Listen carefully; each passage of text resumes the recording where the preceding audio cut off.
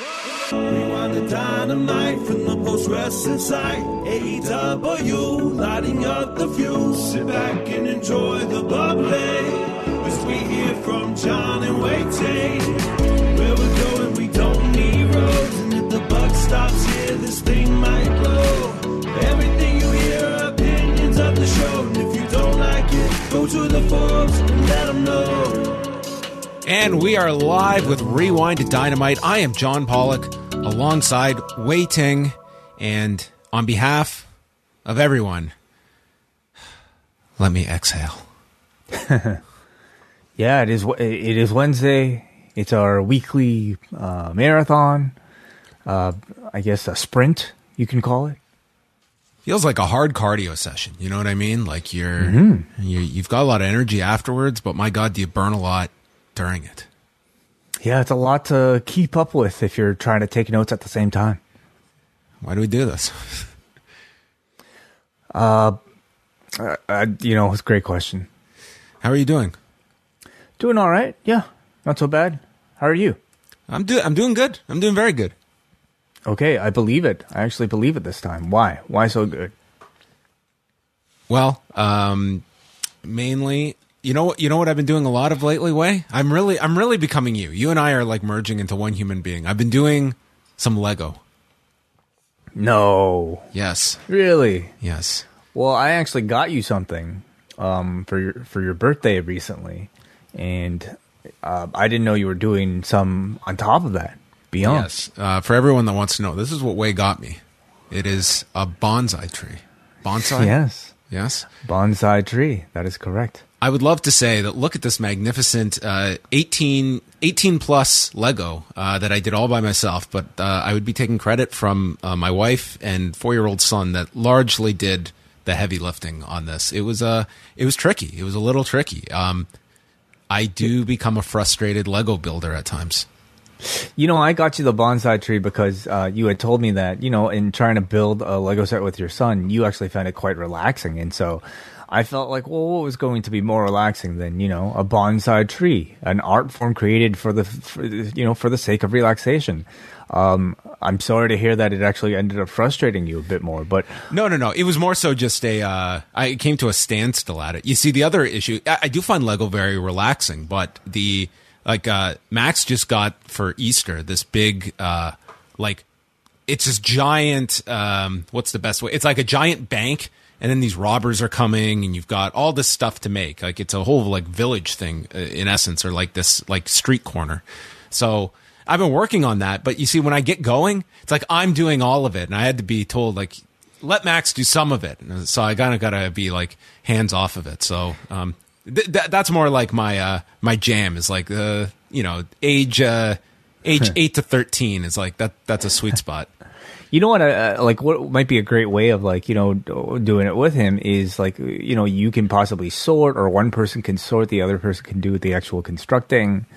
You can always split up tasks that way. That's to true. Make it more of a group event. I was looking today at those sports stadiums.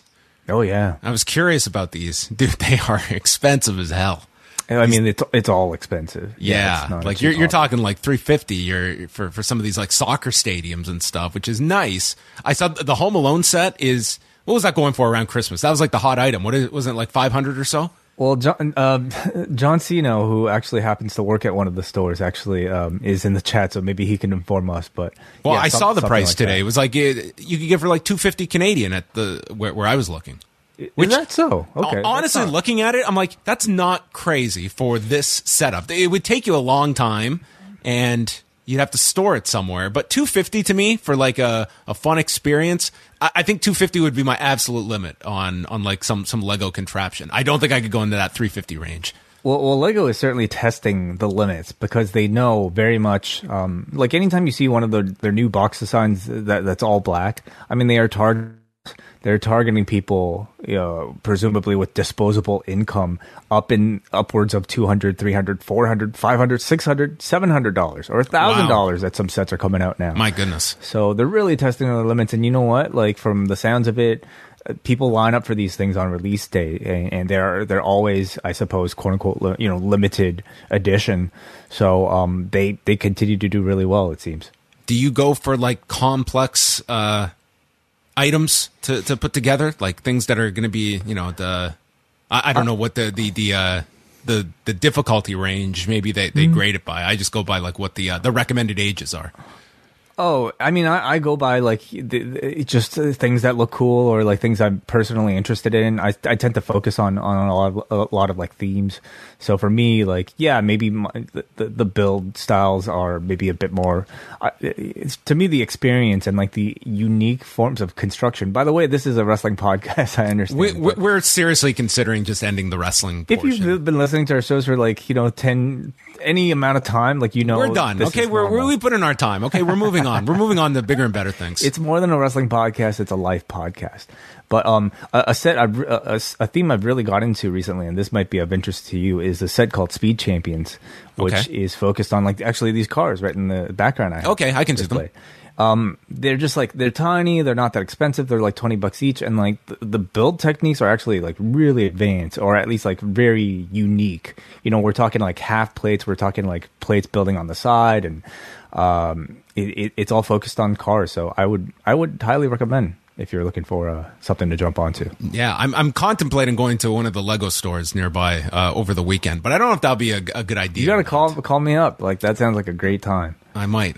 We'll see what's dropping. What are the big items? But that I was eyeing that Home Alone thing. I was like, listen, that might be. I don't know if I'm ready for it yet. But like $250 didn't scare me off. $500 is like, okay, get out of here. That's I can't invest that in Lego. But seems like a really nice, maybe something to aim for Christmas. Maybe get a nice little Christmas fun going starting now, and by the time Christmas rolls around, hey, perfect purchase. Well, we will see. Tonight we have Dynamite to go through, and as we went over on the news show today, no Hangman Page on the show tonight due to COVID. And Dave Meltzer was reporting tonight that apparently, like, the show had to be heavily rewritten with Page obviously figured into it. And we did get the announcement, though, just flat out, Hangman Page, CM Punk at Double or Nothing, and a promo from CM Punk. So we do have our main event with a month to go to the pay-per-view. And I think they set it up pretty well. Like, it was, people popped for the announcement. It was big when they made it, but obviously I guess Page was figured into this show in a big way. I mean, watching the show, I didn't necessarily feel like his presence was missed. I felt like his presence was actually there in the form of this announcement and in the form of Punk's promo, even though he physically was not there. So I felt certainly like they managed to get to whatever they needed to. But I suppose, where would he have figured into the show? Something with Punk face-to-face in ring? I would think so. I think probably the post-match you could have done. Like, Punk was going to be on commentary, and they don't know, or we don't know when Page, when they were made aware that Page wouldn't be available. But yeah, I mean, obviously he could have been figured into different ways and maybe just have a more elaborate way to get to the match or a back and forth. But again, you have 4 weeks of TV before this match. I don't think this match needs a whole ton of build either. I mean, we got a great promo tonight. We'll get probably some great promos from Hangman as well. And it's CM Punk going for a world championship at 43. Like, the story kind of sells itself, and I think people are going to be pretty hyped for the match. And we will see what that means on pay-per-view, Punk going for a championship. Agreed. Yeah, it's a match that kind of sells itself on paper. I mean, the fact that Punk has been moving up the rankings, and yes, he is ranked number one as part of their ratings. The rankings, I should say. I think that we've already been through the journey, and so the build has already begun before they've even announced the match. What if CM Punk had come back in September and he was just the general manager and he was Tony Khan's assistant, and then Punk came out all these months later and he goaded Hangman Page into signing an open contract and then jumped Hangman from behind and then announced next week title match? Right, yeah. And then the match happens. Punk gets DQ'd, but somehow restarts it because he has GM powers, and then a count out, yeah. And then his pals could come in and help. Sting and Darby could come in. It's 3-on-1. You could have gone that way too. Sounds awesome. Yeah. Before we get into the review, just want to let everybody know that we have Up next, coming up on Thursday, as well as Bushby and Thompson's wrestling experience. It's a doubleheader at Post Wrestling. So Bushby and Thompson will be discussing the Cruiserweight Classic of 2016, starring WWE hopefuls Kota Ibushi and Zack Sabre Jr. And then Are they talking about the whole thing or just the finals? Well, I don't know. Because if it's the finals, those two are not a part of it. Well, I was told that they were... Originally, Martin told me they were talking about the finals, but then they're tweeting about watching like all these other matches. So it might be an amalgamation of the Cruiserweight Classic. The highs, the lows, the contract handed to breakout superstar Cedric Alexander because of his huge show-stealing performance. The sky was the limit for all of them, yes. It absolutely was, yeah. In addition to those things, we currently have up on our Patreon, postwrestlingcafe.com. You see it at the bottom of the screen right now. The latest edition of Ask Away, which was, I thought, a really interesting mailbag this month, John. A lot of really thought-provoking, very interesting questions from our audience. So we went about an hour, chatting about a lot of, kind of difficult issues, to be honest. But I thought we got some interesting conversation coming out of it. Certainly, yes. Some very good questions this month. So if you want to check that out, Post Wrestling Cafe members can grab that. This week, Rewind to SmackDown will be dropping on Saturday afternoon for patrons. So look out for that Saturday. We will not be live on Friday night. So we have that to look forward to. And today's update, if you want to check it out, 800 words on Formula One ratings and quite a bit too on all the various news that is going on. So all of that can be found at postwrestling.com.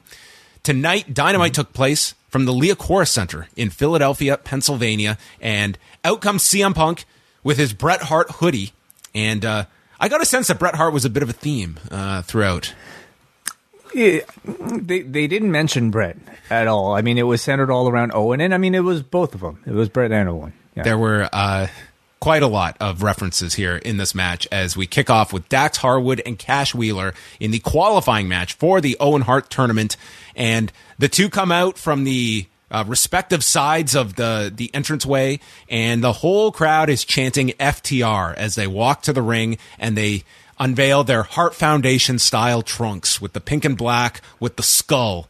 And then CM Punk is on commentary as well, explaining the Danhausen joke from a few months ago, explaining who is hair and which one is bald, if you can't tell the two apart from one another.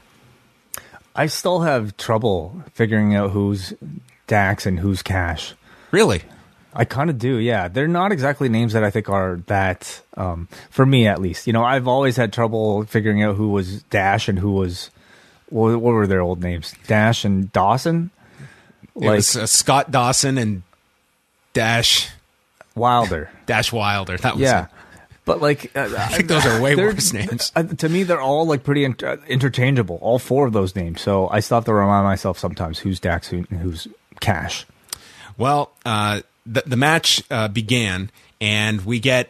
Right off the bat, Cash is doing the somersault kip up. There were so many moves in this that if you're watching for tons of callbacks in this, they get to a stalemate. The crowd is applauding. They shake hands, and we get an errant thumb to the eye by Dax, and Cash shoves him out of the corner, and things are getting heated. And Dax just lights him up with chops before hitting a superplex and then a swan dive off of the top, and they state, don't go anywhere. A headbutt. Diving headbutt, yeah. Yeah, he missed off the top. Mm-hmm. And as they throw to picture-in-picture, we go to a full-on break in Canada. Yeah, kind of disappointing, especially this for was one of the few that I was pretty glued to, and this was a rare time where we didn't get picture-in-picture. I don't know if that was supposed to be the case because typically when Excalibur throws to picture-in-picture, Canadians get picture-in-picture just as well. So I don't know if something happened here, but I mean, a little unfortunate for a match in tribute to two Canadians that in Canada we didn't get to see throughout the commercial. Yes, that is true.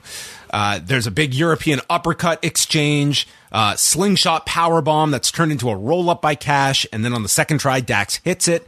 And then we get the WrestleMania 10 finish, the victory roll that is blocked by Dax, only a 2 count. Cash then knocks Dax off balance on the turnbuckle and goes for a backbreaker off the top with Dax flipping over in midair to land on top. That was the finish of Bret and Razor from the King of the Ring in 93.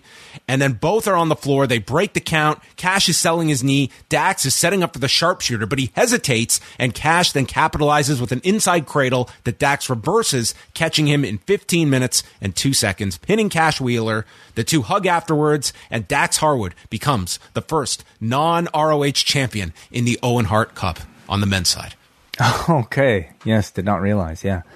I thought this was fantastic. You know, a fantastic match on its own, but a fantastic tribute to Bret Hart and Owen Hart if you're watching for it.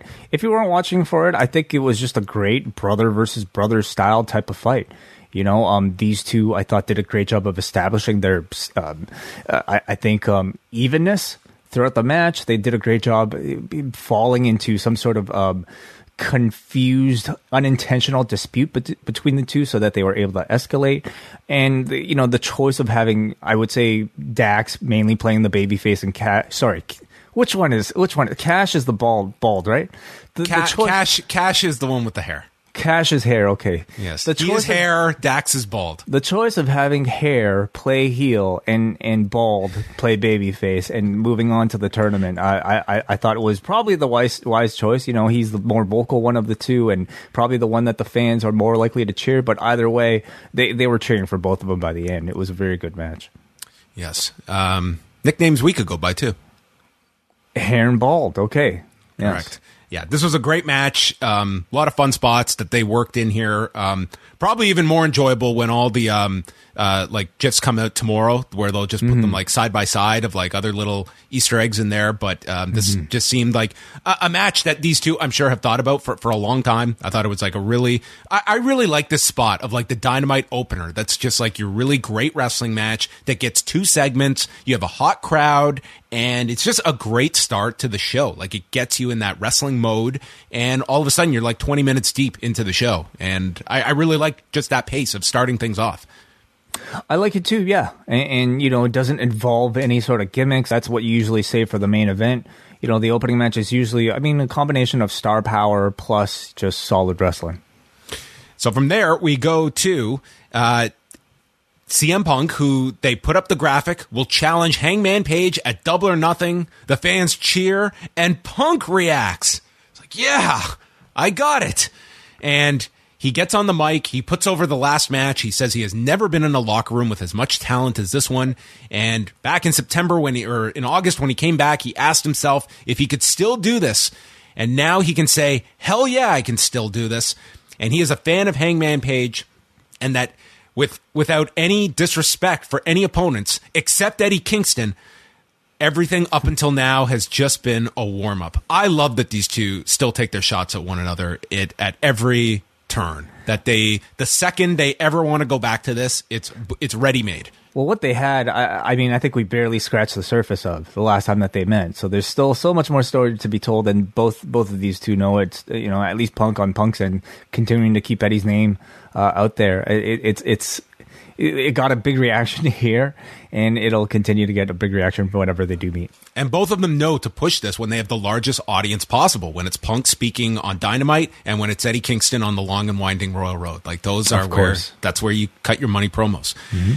He thanks the fans. He wouldn't have made it to Double or Nothing without them, and it's taken place in Las Vegas. I'm not a gambling man, but I will always bet on myself.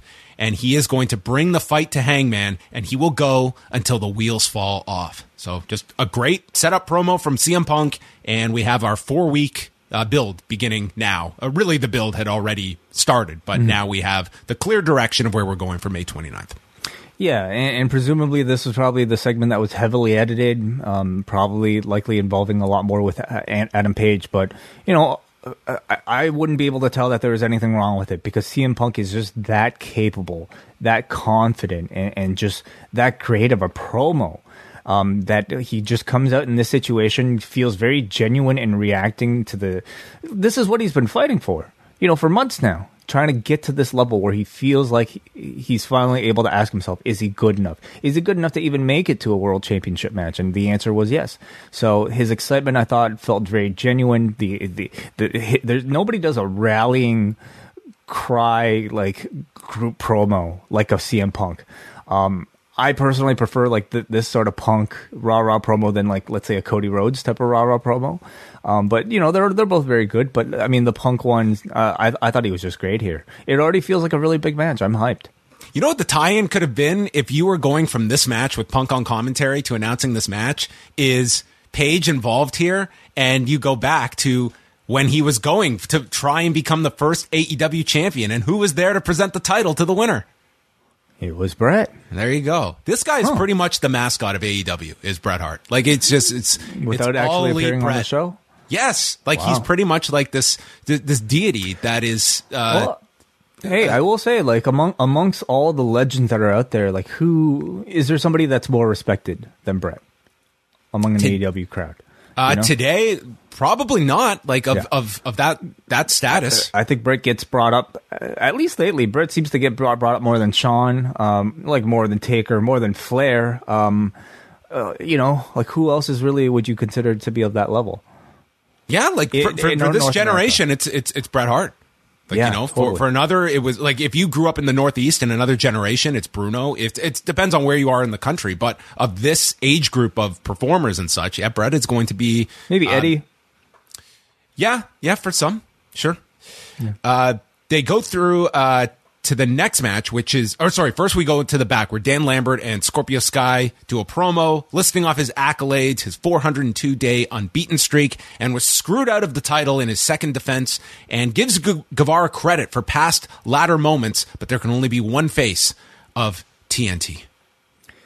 You know, continuing from the trend, I mean, this was a total babyface promo from Scorpio Sky, even with Dan Lambert present. I mean, and you would see, of course, Sammy Guevara's response later. I mean, very much, very clear heel babyface directions here. And it's not like this crowd in Philly needed anything, you know, any extra incentive to cheer against Sammy Guevara, but maybe the audience at home probably still needs a little bit more, and it just kind of gets rid of the ambiguity a little. I did not think this crowd would be as hot for Scorpio Sky as they were, particularly where the match peaked.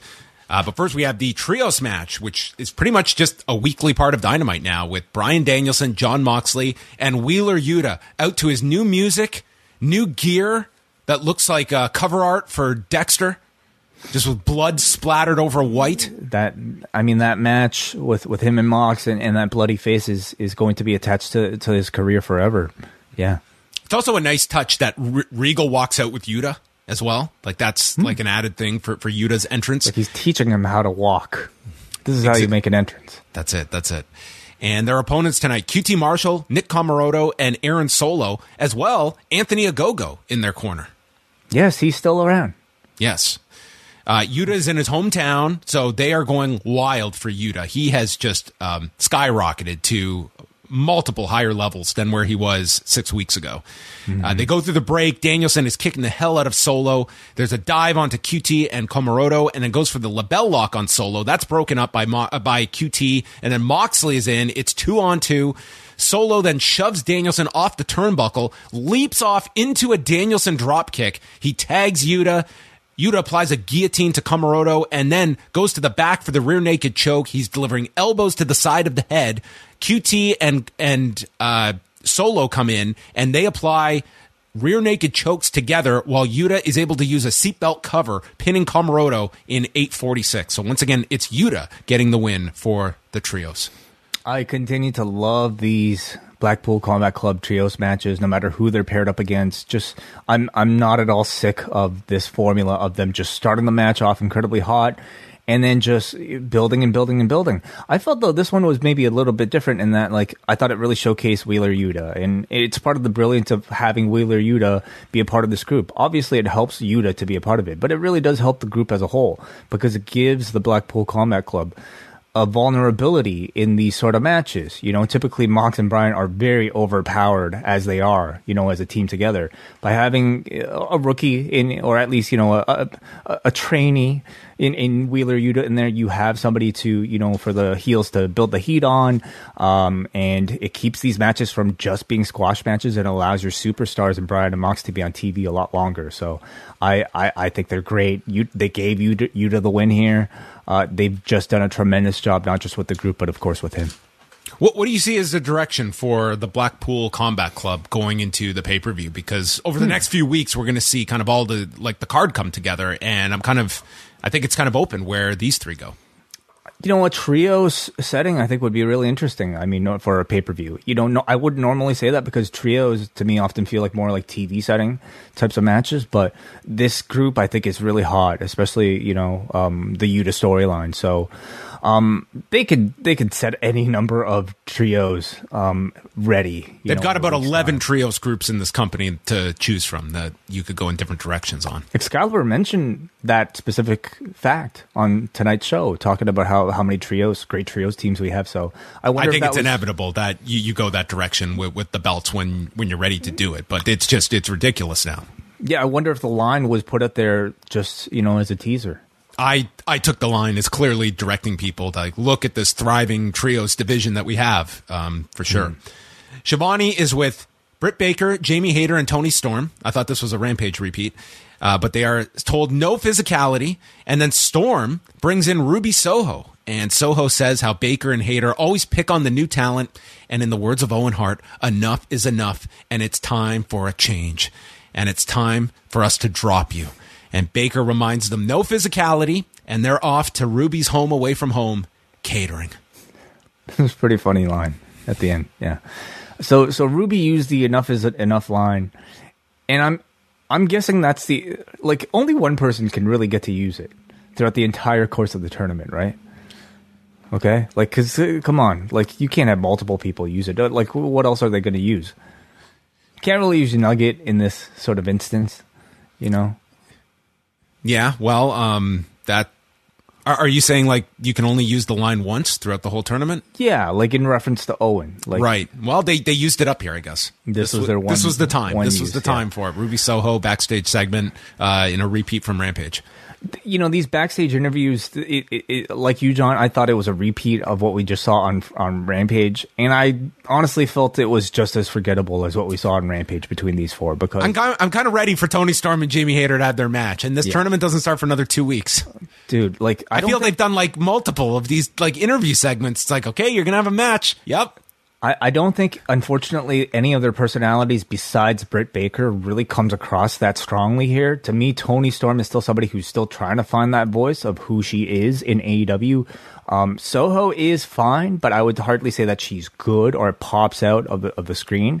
I think they need to do more than this. And I don't know why AEW continues to stick to this one women's match, quota for these Dynamites, but I would love to see just even a quick squash match involving two of the baby faces or two of the heels against two no-name people, and then promo, same treatment they give for the men. I don't really understand why they don't put. Give us something on Toni Storm, why she's here in AEW. Give us some backstory on Toni Storm. If she's kind of just idle for these weeks, they're not ready to start the tournament yet. Both have qualified.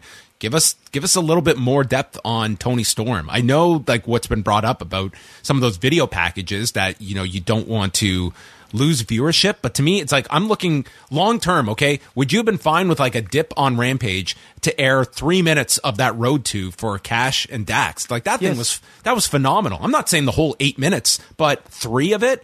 Yes, okay, we'll take a dip there, and that many more people are going to have 5 days before this match on Wednesday. I watched that. I couldn't wait for this match after watching that. Agreed. I know a lot of people, anytime we mention anything involving NXT 2.0, they will just cast it aside as if it's garbage. But that show does a wonderful job of introducing new people by, doing video packages. They put a lot of work in their extra video production. We talked about this afternoon, the video they did for Wesley. In a short amount of time, you had a good-looking piece of footage that told me exactly what the story is supposed to be. And that's something that we haven't had yet for Toni Storm on a Dynamite. Tony is with Jurassic Express, and Jungle Boy says he doesn't want to sound like a sore loser, but he just didn't take advantage last week and win when he could have against Kyle O'Reilly. Christian Cage interrupts, calling him Jack, and said, "You're not a sore loser. You're a loser, and you are acting like a sore loser. But this is a teachable moment." As Christian Chase explained that you should issue a challenge to a top 5 team. And with that, Ricky Starks and Powerhouse Hobbs walked in, and they won a match with the tag champions. Yeah. So, I mean, continuing what, the tease that they set last week with Christian possibly becoming heel, sort of mentor, extra hard, on Jungle Boy here. I feel like the turn was always brewing in the background. This is becoming a lot more heavy-handed than I think we've been used to with this group, and maybe it's about time that they start to do that. Or maybe it's a swerve. We don't know, but something is happening here. Maybe Jungle Boy is going to graduate and go to KJU. KJU doesn't really sound. I mean, it sounds cool.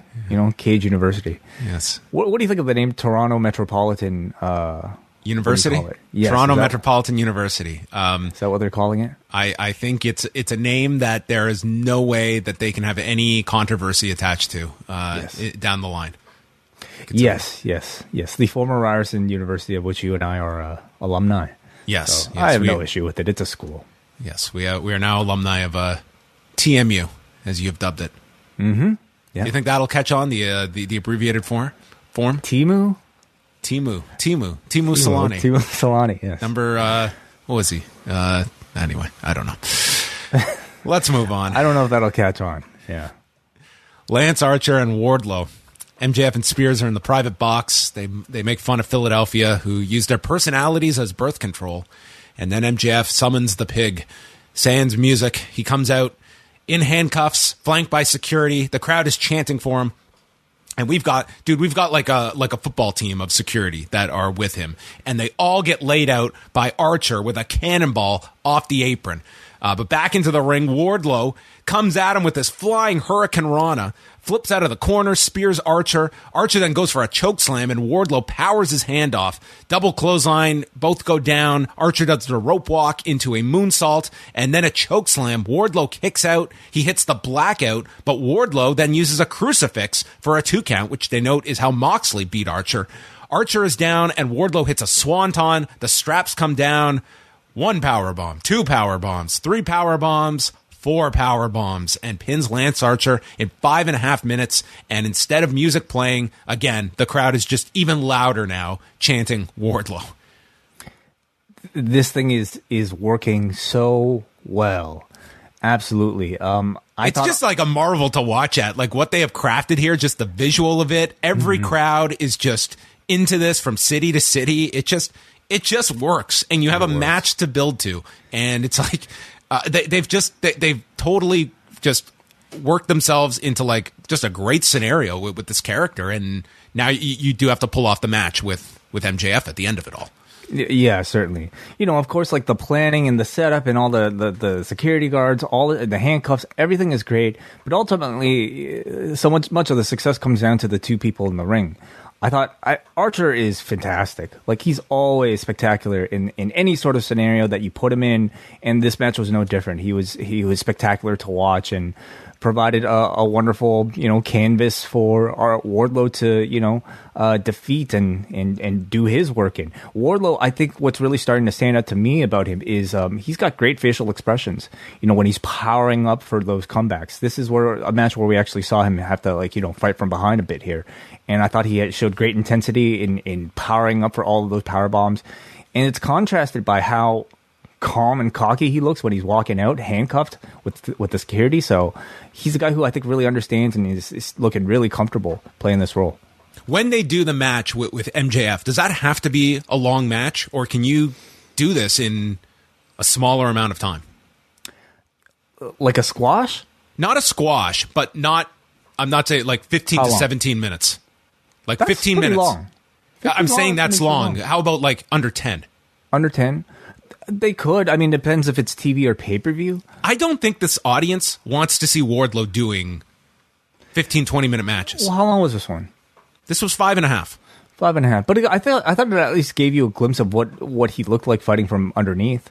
And MJF is gonna like cheat like hell with Spears in his corner and who knows what else that and it shows that this audience has enough desire to want to see him overcome obstacles. So I think you could drag something north of 10 minutes. The next segment was the Jericho Appreciation Society coming out. There was this moment where they start playing Judas and they cut to this child in the crowd covering his ears. This was the best cutaway that AEW has had. This was perfect. Whoever found this kid right at that perfect moment, covering his ears as Judas played, I just thought it was brilliant. A great directorial choice. Ange Parker calls Tony Khan the greatest promoter ever, and they have given the Jericho Appreciation Society this time because sports entertainers are what are best for business. And then refers to the AEW Galaxy, and they have promised them no physicality, and both sides have agreed to this. So they summon Eddie Kingston, Santana, and Ortiz, who come out. Ortiz is still wearing Parker's shoes around his neck, and Jericho demands an apology from the three of them. Ortiz searches and brings out the middle finger. Santana then does an even longer setup for this joke. It comes out of his wallet. During this whole time, Eddie Kingston is just pacing around the ring. There is no performer out there that makes me more anxious than Eddie Kingston as I'm watching him. Like, he just is at an intensity that is almost uncomfortable to watch. I think we have somebody like several maybe wrestlers that are back there, but like I think to me Eddie Kingston is somebody who's an example of somebody who uses probably some sort of method acting philosophy when it comes to, you know, his on-screen performances. To me, there's no other explanation for how somebody can feel so raw and so real and so intense, and maybe even a little too intense, you know, for the smoothness, I suppose, of the segment a little later on. Santana tells Jericho that you turned on the two guys that knew you better than anyone, who were in the trenches with you, and Garcia cuts them off. And Garcia is mocking them and refers to Eddie Kingston's manicured eyebrows and is trying to goad them. I thought Daniel Garcia was great here. Are his eyebrows that nice? I've never honestly noticed. I'll take a closer look next time. I haven't noticed, but I mean, Eddie Kingston did not denounce this statement. In fact, he made reference to his eyebrows after, so I think it was a pat on the back. Are they? They're nice. Yeah, they are pretty nice. I'm looking at them. You've seen better, obviously, based on your time. No, they're good. I mean, are they manicured? Does it require a level of manicuring? Maybe waxing. Sure. Yeah. Do you take care of your eyebrows? Not really. I should. I have pretty bad eyebrows, I think. Yeah. Yeah. There was a guy in our high school who once shaved his eyebrows off for the hell of it. Why? I don't know. I don't know. Fan or something? It was just like, man, why would you do this? It's very bizarre. I don't know. Sure, why not? It's like it's such a small thing, but without them, you're a different person. Like, totally. They're like glasses. Yes. But reverse or facial hair. Yeah. Very much. So Kingston takes over. He says, I hate this crap. This sports entertainment crap. We are going to get you. Stop with the crap. Let's fight. Jericho reminds him it's 5-on-3. You guys are too dumb to realize that. And we're going to take you out one by one. And we're putting a hit out on you. Eddie Kingston, you may as well have just poured gasoline and lit a match. Okay, with Eddie Kingston's reaction here. Do you know what a hit means? When you say hit in my world, you end things, as he makes a gesture of a gun to the head of Chris Jericho. Jericho asks, are you going to hit me and get fired from another company? Nobody else wants you. Just stand there and do what you're told, bitch. Kingston says, I can smell the fear, and he backs up Jericho in his chair and threatens to put him in the ground as Jericho is just frightened by these words as they leave. I thought this was a tremendous segment in terms of just these guys. This is a violent man who is going to get very violent with the sports entertainers who are playing around to do some wrestling storyline, and this man is out to kill. The contrast is wonderful, and you see a segment like this, and it almost feels like the sports entertainers group was created for Eddie Kingston, because what more opposite can you get of somebody who is not a scripted promo, who is not blocking his shots that carefully. If there's anything that's being blocked, it's Jericho's microphone being blocked out of Eddie Kingston's face, because there's a bit of an awkward moment where Jericho had to ask somebody to pick up the mic, but to me it added to the realism, it added to the rawness of it all. It was intense television, which I thought was great. Could you imagine Eddie Kingston in his face I'm going to put you in the ground, and Jericho telling him to face the hard cam when he says the go home That's line. hilarious. That's great. All the guys in the show, whenever they're doing their submissions, they have to look at the hard cam. In fact, they should turn guys specifically to look at the hard. Like Daniel Garcia, next time we see him in a match, I hope every finisher or every submission is in front of the hard cam. That's great. Did you see the interview QT Marshall did? I cannot remember the outlet. I apologize, but he was talking with Pat Buck about some of like Vince McMahon's just like, I guess, some of his pet peeves, and one of it is when the two guys are fighting on the floor and you throw them into the ring, the idea of like rolling multiple times would not make sense in a real setting. So Okay. you'd only, I guess, roll over once. Right. I'm fascinated at like how that penetrates his universe. That is a thing that drives him crazy. But I just So we I love can't hearing say- those stories. We can't say he doesn't care about realism, Vince.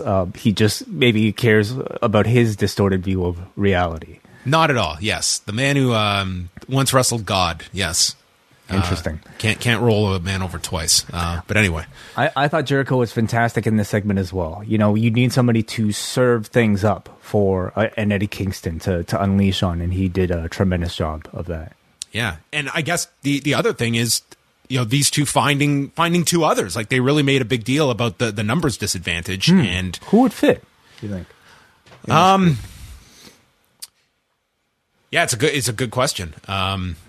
They don't really have, like, you could bring in a homicide, like, because you do Okay. have that prior involvement. Yeah. I would say Loki, but I don't know about that one or not. I don't know either. I don't know what response that would generate. So then we had Serena Deeb and Hikaru Shida in the Philadelphia street fight, and Shida brings out a chair. Deeb goes after the previously injured knee and then clips the knee of Shida on the apron and swings the chair at the knee, working it over. She's knocked to the floor, and then Deeb goes and gets a Ziploc bag with white powder in it. Yeah. I mean, why don't we just write cocaine on it? I mean, that's what everyone was thinking. Could you imagine watching this out of context if you're not a wrestling fan of what this was? I mean, a Ziploc bag full of white substance here, and it gets thrown into someone's face. Well, I don't know. Have you not done much baking I suppose in your kitchen? Like, you know, like I wasn't jumping to cocaine myself. I think that's what everyone was thinking about. She goes, and then goes for the Deeb talk. So, I mean, we definitely had a theme established here. Sure, right. It's blocked. Shida is blinded by the cocaine and then has to find a kendo stick, and it's just swinging wildly and catches Deeb, but she's still blinded. So she pours water onto her eyes. There's a roundhouse knee into the chair that Deeb uses as a shield, and then wraps the chair around Shida's knee. She climbs up and gets stopped with a chair shot. Shida hits a Falcon Arrow off the turnbuckle, leading to a chant of "Holy Shida," while choking Deeb with the kendo stick. There's a thumb to the eye. Deeb talks onto the chair for a near fall. She applies the Serenity Lock. Shida gets to the rope, but there are no rope breaks, Aubrey informs her. So Serena pulls her, drills the knee over and over into the chair, and then applies the Texas Cloverleaf, forcing Shida to tap in 11 minutes and 39 seconds. And they show Thunder Rosa watching backstage. So that looks to be our title direction. Yeah, Deeb versus Rosa, yeah.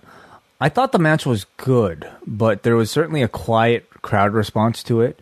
And I thought it was also important to know that this did not take place in the 9:30 slot. This was closer to the top of the hour. This was around like 9:15ish. I thought Maybe a little earlier. Yeah, the earlier than crossover that. segment was like the Jericho Appreciation Society, and then this was right after that. Sure, that's right. Yeah.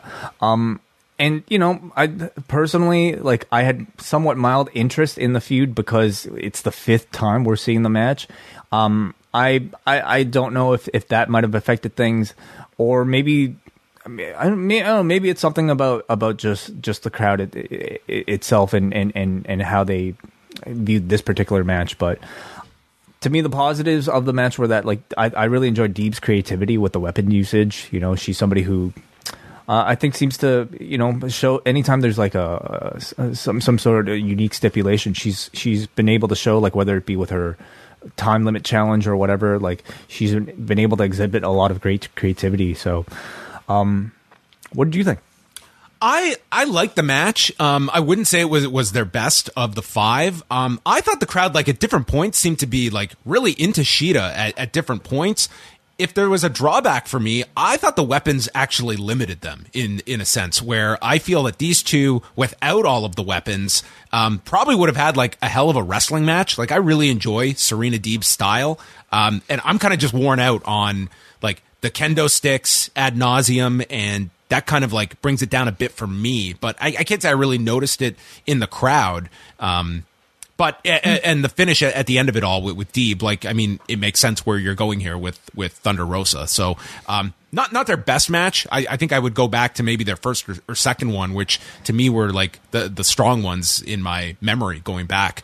But I thought this was like fine for what it was on the show. And they were putting over the fact that this was the final. So for now, at least, where does Shida go from here? Because I feel like she's due for some sort of change. You know, can you make Hikaru Shida a heel?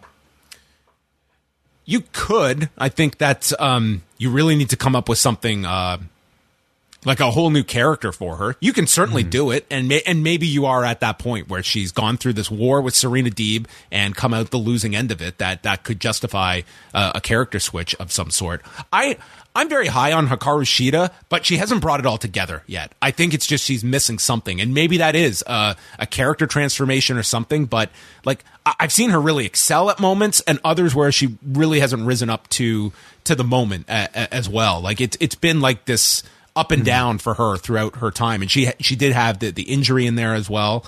I hope she like finds like just putting it all together, because I think she has a lot of natural talent and is a pretty good babyface. But I think she's at a point where it's not that level of babyface where the crowd like loves Hikaru Shida and is so behind her in like a big mega babyface type of way. But maybe looking at her as a heel is a direction to try. Some form of evolution, I think, is in store. I agree with you, John. Like, we've seen her have some level of success as a good level of success as AEW champion, but I think the bar is set higher now after having a Britt Baker be champion, and I think doing a great job with it. Having a Jade Cargill around and showing as much personality as she has. So I hope to see the next evolution in Hikaru Shida. Lexi Nair was with MJF and Shawn Spears. He referred to her as Lindsay, and then when she went to correct him, he pretended to be apologetic and then screamed at her to get out of his frame. And he is calm for a reason, because he has a plan for Wardlow. He calls up the big man and offers him 6 figures for one match. And next week, Wardlow, you're going to face someone bigger, taller, and smarter than you. And you can't teach that. 6 figures? That's a lot. Is that what I don't know, is that what Cass is charging on the indies? I don't know if Impact's paying that much. 6 figures is quite a bit for one match. But yeah, tease here of W. Morrissey. Maybe it includes the cents at the end. So really, $1,000. Yeah, $1,000. Okay, that's you cover the trans and the hotel on top of it, so that's it. I said 6 figures. It's a wrestling 6 figures. I didn't tell you where the decimal point was going to be. No, not at all. Yeah. He's a heel.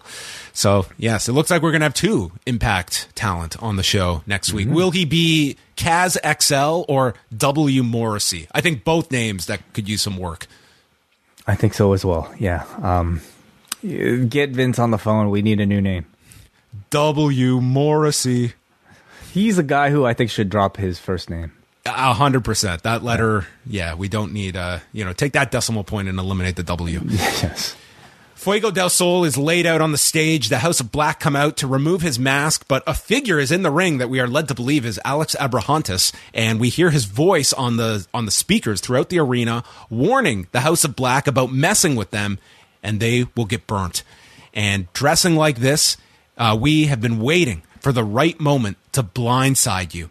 And with that, Penta Oscuro walks out, followed by the returning Pac, and then Abrahantes walks out from the back. So they look, and the disguised figure unveils himself, and it is Rey Fenix with a shovel. And the others hightail it, except for Buddy Matthews, who gets hit with a super kick. Or he hits the super kick, but then gets hit with a springboard spin kick and a double stomp. And then the House of Black get hit with a triple dive by Penta, Pac, and Phoenix. And this was when Excalibur noted the growing trios division that AEW is employing. That is right. Yeah. I thought the reveal was done well. It got a great reaction from the crowd, and highlighted to me by the moment of the wonderful dive that you got to see between the Death Triangle, who I feel like we haven't seen as a trios in quite some time.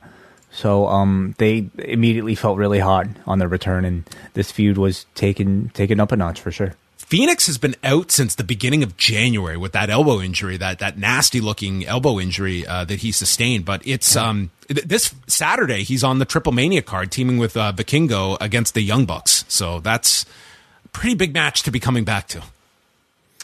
Well, he did have an arm brace, an arm band, an elbow pad he was wearing, John, so I think he'll be more than fine. Okay, well then, the brace, to brace yourself.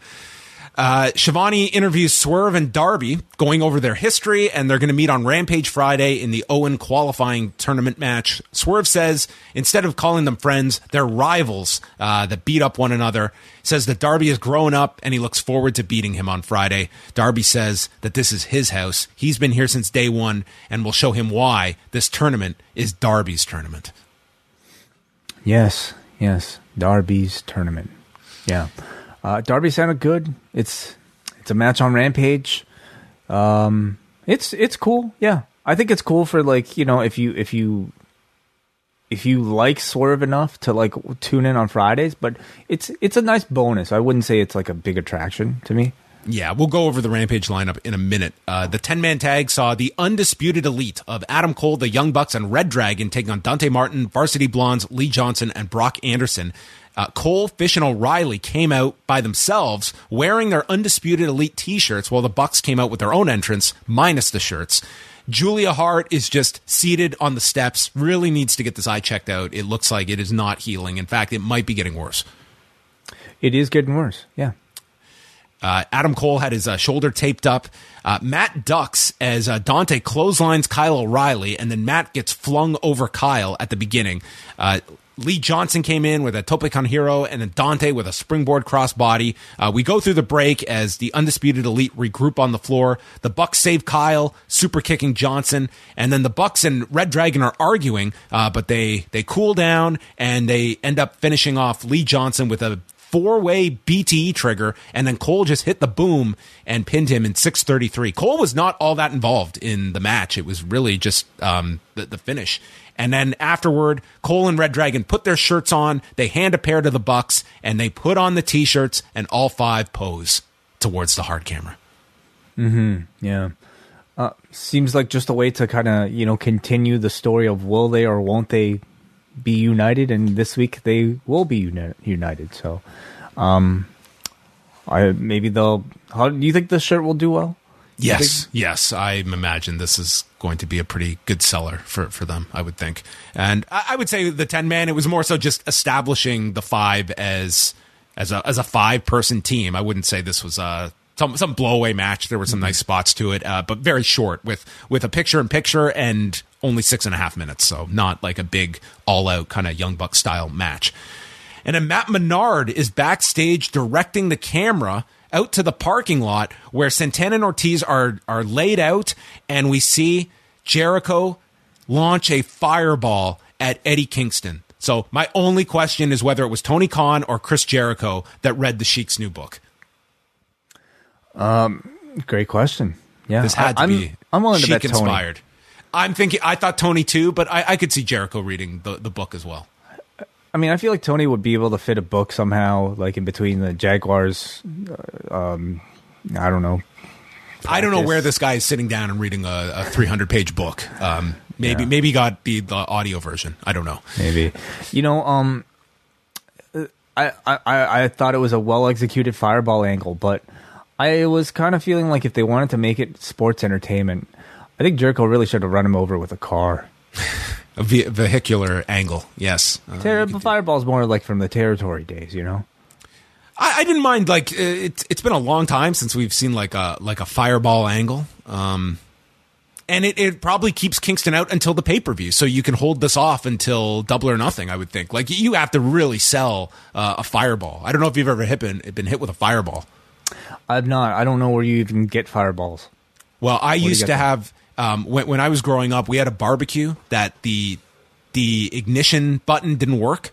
Yeah. So what you'd have to do is, like, you turn it on, and then you just throw the match in. Oh, and, no. Okay. Dude, it would, like, explode. It was just like nuts, and it was like there were some close calls. That does not sound like the right way of doing that. Well, it was not. I do not encourage anyone to make sure the ignition, the ignite key works. Don't do what I did when I was a kid. Or just get a microwave. Another great solution. So Rampage on Friday night, actually taping now. We have Swerve Strickland and Darby in the Owen qualifier. Danhausen and Hook. So the graphic comes up, dude, this crowd goes nuts. Mm-hmm. And I wonder how many of them could see the fine print that it said face-to-face confrontation on it.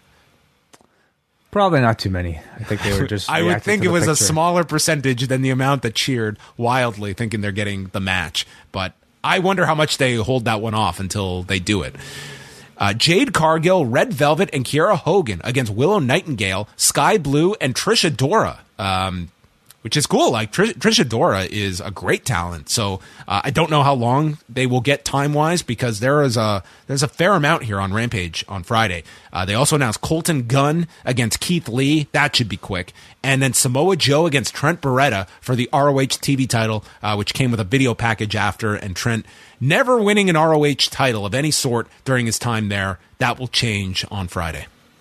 Big reaction for Danhausen and Hook. Big reaction for Joe. I could predict the Joe Beretta match to start the show. To start the show? Mm-hmm.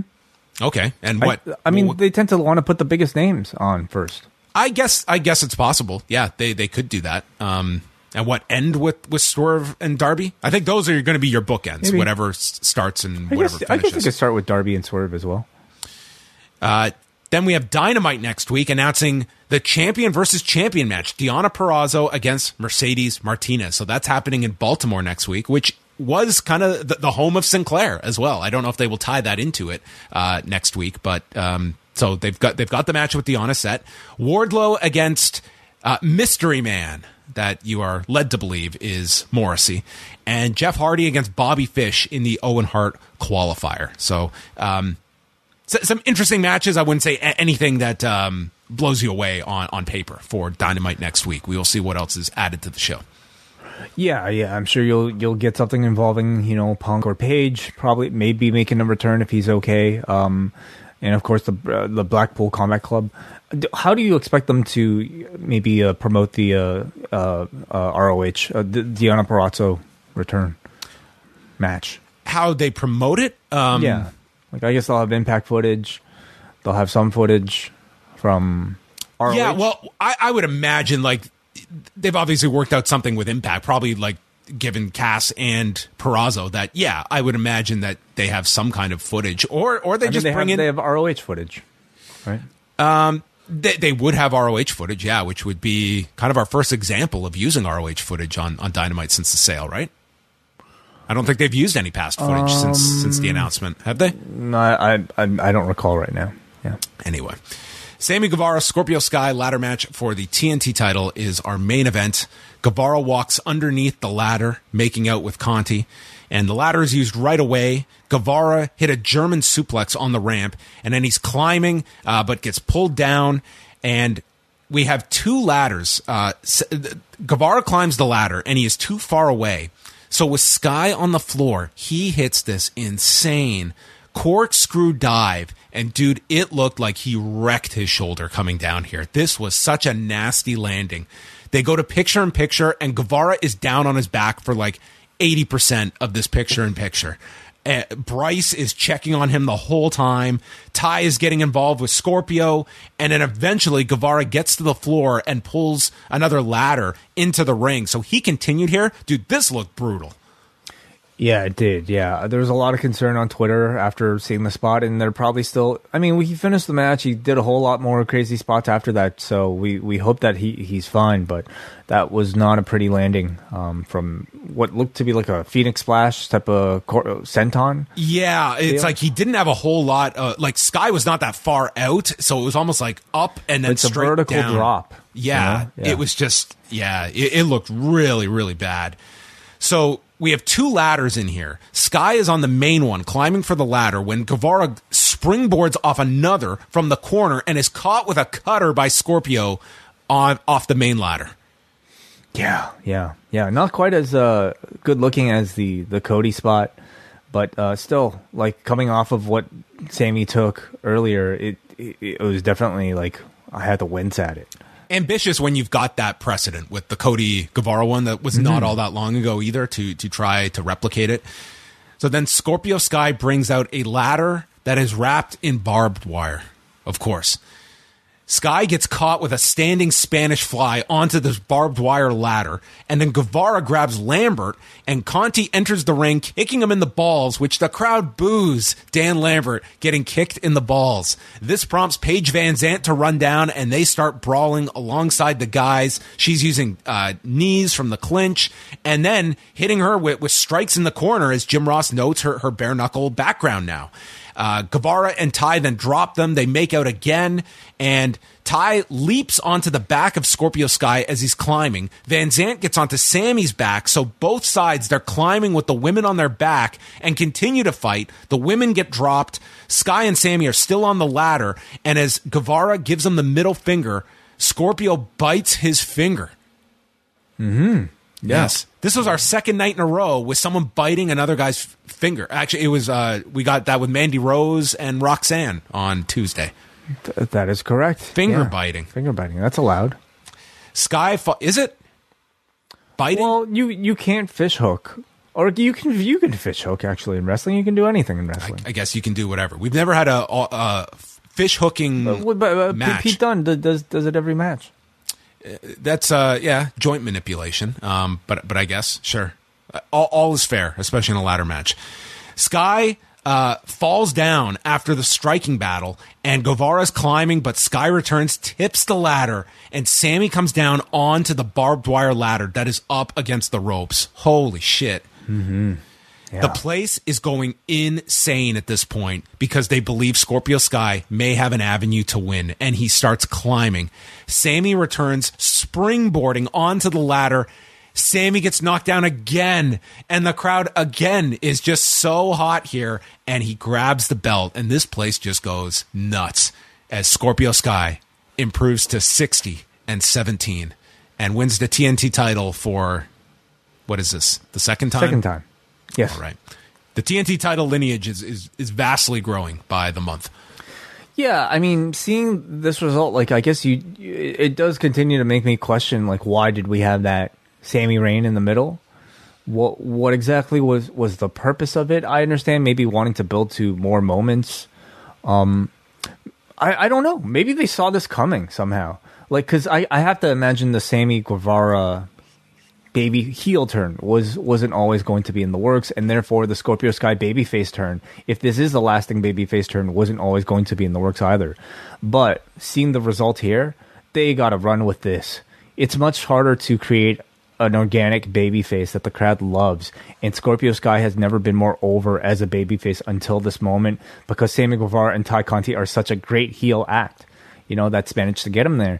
So I don't know if they're going to have to change course with Frankie Kazarian, with Ethan Page, and Dan Lambert coming out of this, but I hope they run with Sky as a babyface.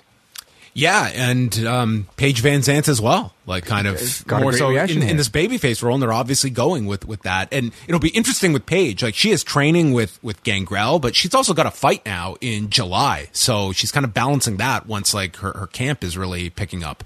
So Ethan Page, Lambert, and Van Zant all celebrated in the ring, and then Frankie Kazarian walked down and congratulated Scorpio Sky, which should be the next TNT title match. Dude, Sammy Guevara did some just insane stuff in this match, and after the fall, still did a lot of ambitious offense throughout this. But man, this crowd, they were Do you think this crowd was so hot for Scorpio Sky winning or Sammy Guevara losing? Yeah, it's. I think it's a combination of both, but I mean, certainly, I don't know if Scorpio Sky would have received the same reaction had he beaten, any random Frankie Kazarian.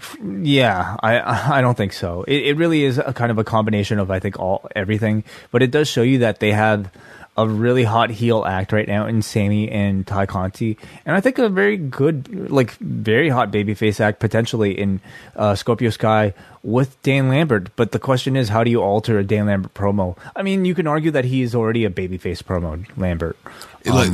Dan Lambert is given his fandom, I'm sure this guy could be a hell of a babyface that he has in him. Yeah. Or you could argue, now's the time to cut bait with Scorpio Sky from Dan Lambert. Let Ethan Page be with Lambert, or just you separate that and put Lambert with a team or an individual that needs it. Yeah, that's right. Yeah. Do we? What about Paige Van Zandt versus Ty Conti? It seems like they might be building to some sort of mixed match. Do you think Paige wrestles before this fight that she's got coming up? Well, I mean, last week they said the whole deal with their if he gets the ladder match, we get the mixed tag. So you've got to do that. Maybe that's the pay-per-view, and Kazarian is a TV match. Right. Okay. Interesting. So yeah, we still have that coming out of this as well. So this feud isn't done. No. I imagine it continues with the mixed tag after this. So that was Dynamite. I thought the high points were this ladder match. It was very scary at times. I think they're really pushing it very far with some of these stunts that hopefully Guevara was fine after this. But I gotta say, Harwood and Cash had a terrific opener. I really like the trio stuff with the Blackpool Combat Club is clicking effectively. Wheeler Yuta came off again, such a star in this. I really enjoyed the Jericho stuff with Kingston. I thought that segment, it worked, and you're building towards that.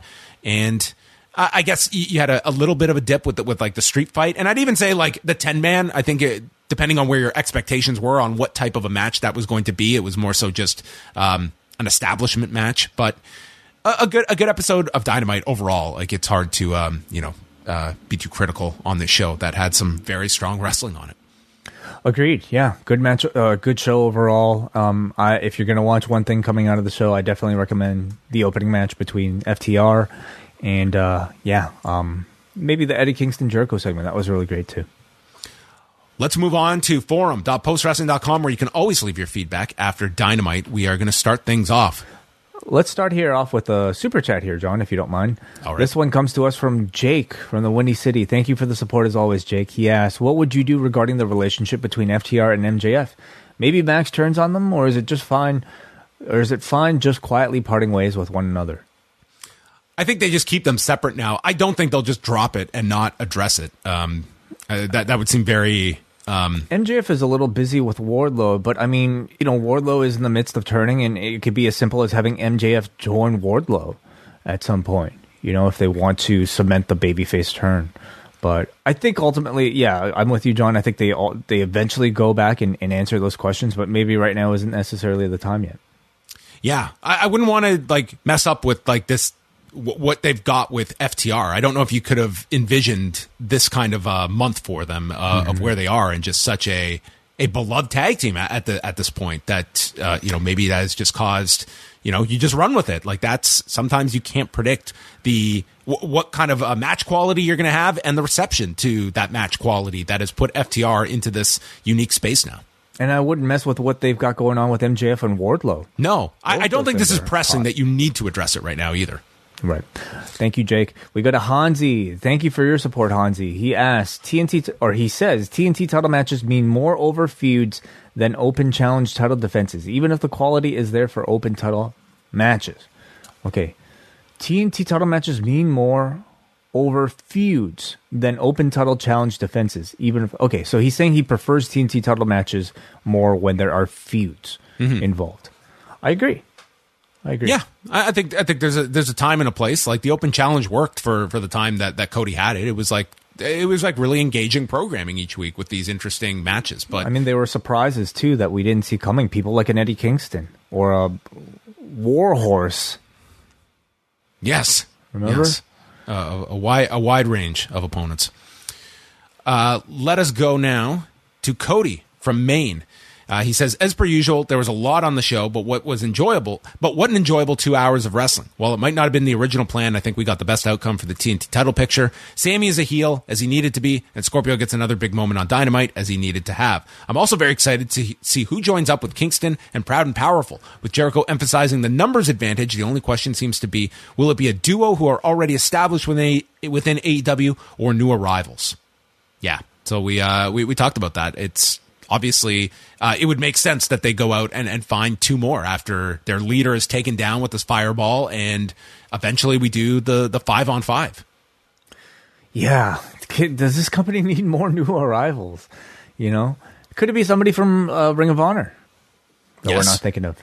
It could be. Yeah, I want it to be someone that, like, it makes sense. Like, there's some existing relationship, or whether it be like rivals of Jericho or like some connection with like Kingston, Santana, and Ortiz. So, yeah, you could go different directions. There's options out there. Okay, we go up next to Jesse from the 6, who says, why did they end Sky's undefeated streak just to give the title right back to him? What purpose did that serve? Your guess is as good as mine, Jesse. While there have been some entertaining matches, I think the booking of the TNT title has been a mess since autumn, when Sammy first won it from Miro. They should have just kept Miro as an undefeated TNT champion and built to a TNT champ versus world champ match or something.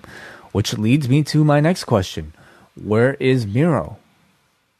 Miro's been out since November, so I mean, there's no update on him. I think as we speak, he is in Bulgaria, I think he said. He's been out rehabbing, or has he just not been used? I believe it was an injury. Oh, okay. So with that brief return, is it the same injury from what he had before? Do not know. Okay. Don't want to. When was his brief return? Because I think he's been out since November, hasn't he? Since the pay-per-view.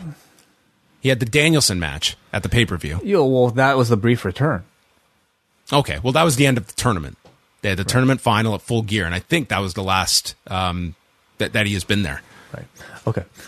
We go to Benjamin from Toronto, who says, this show has so much happening all the time. I love the MGF Wardlow program. I wish Santana could have just got more into his promo before Garcia cut him off. And I'm loving the satire of WWE-isms by the JAS. Not Dynamite specific, but AEW in general. I know we get backstage in some promo segments, and the wrestling is great. I would love if some of the many, many talents could get more promo time. I was watching Dark and Dark Elevation this week, and there are talents like Red Velvet who just turned heel, and the broadcast team has to do some repetitive verbal gymnastics to explain her heel turn. I'm game for a Punk title run, more for what it means for Page's character. For instance, Page loses to Punk, and then he starts to question himself about his station and status. Whether he was a champion, the way that a Punk has been a champion, or Danielson or Omega or Moxley, he feels a bit of imposter syndrome and wonders whether or not he's really on that level, and that's his road back. So Benjamin here, kind of like, booking ahead for Hangman Page title loss and what his next story will be. And that sounds pretty compelling, like certainly like the Page character upon chasing for the championship has been that sort of like self-doubting character. And you can argue that he was probably hottest when he was chasing, when he was playing that sort of, self-doubting personality. So losing the belt would be a great way to set that back up. Yeah, I would say, you don't know how it's going to play out over the next month, but I think there's a pretty compelling reason to go with Punk coming out of this pay-per-view for a lot of reasons.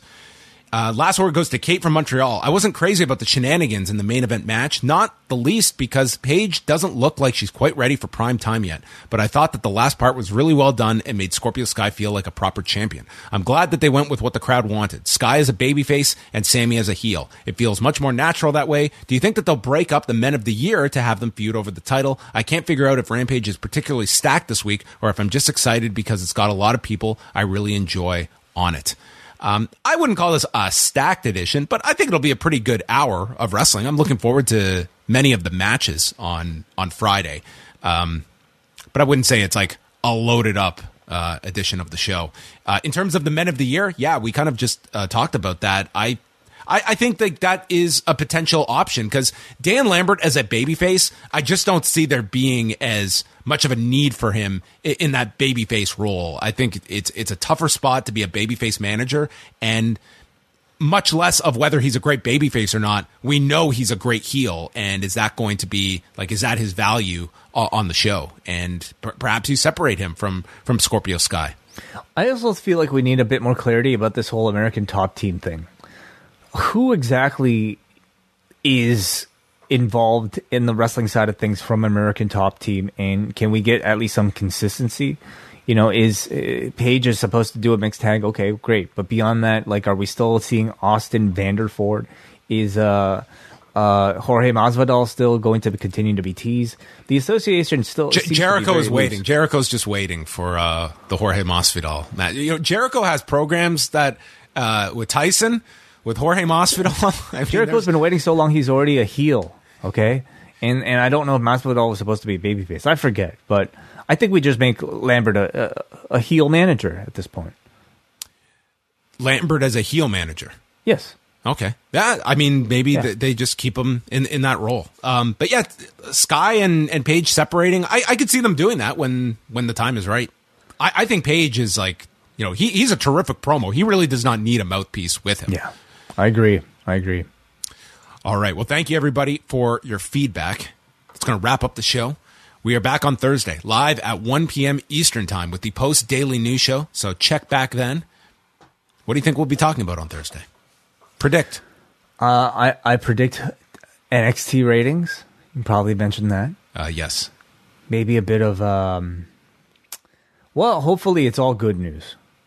Hopefully. Not bad news. Yes. Actually, we'll go over some of the stuff. Do you know how crazy this weekend is? There is so much stuff happening this weekend. That AAA show, the Cinderella finals are on Friday. Noah's got their 2 shows. New Japan has that show in Fukuoka. Crazy way. All of these. Always a lot going on. Yeah. Yes. All right, everybody. Thank you for tuning in to Rewind to Dynamite. That's going to wrap up the show. We will speak with you on Thursday.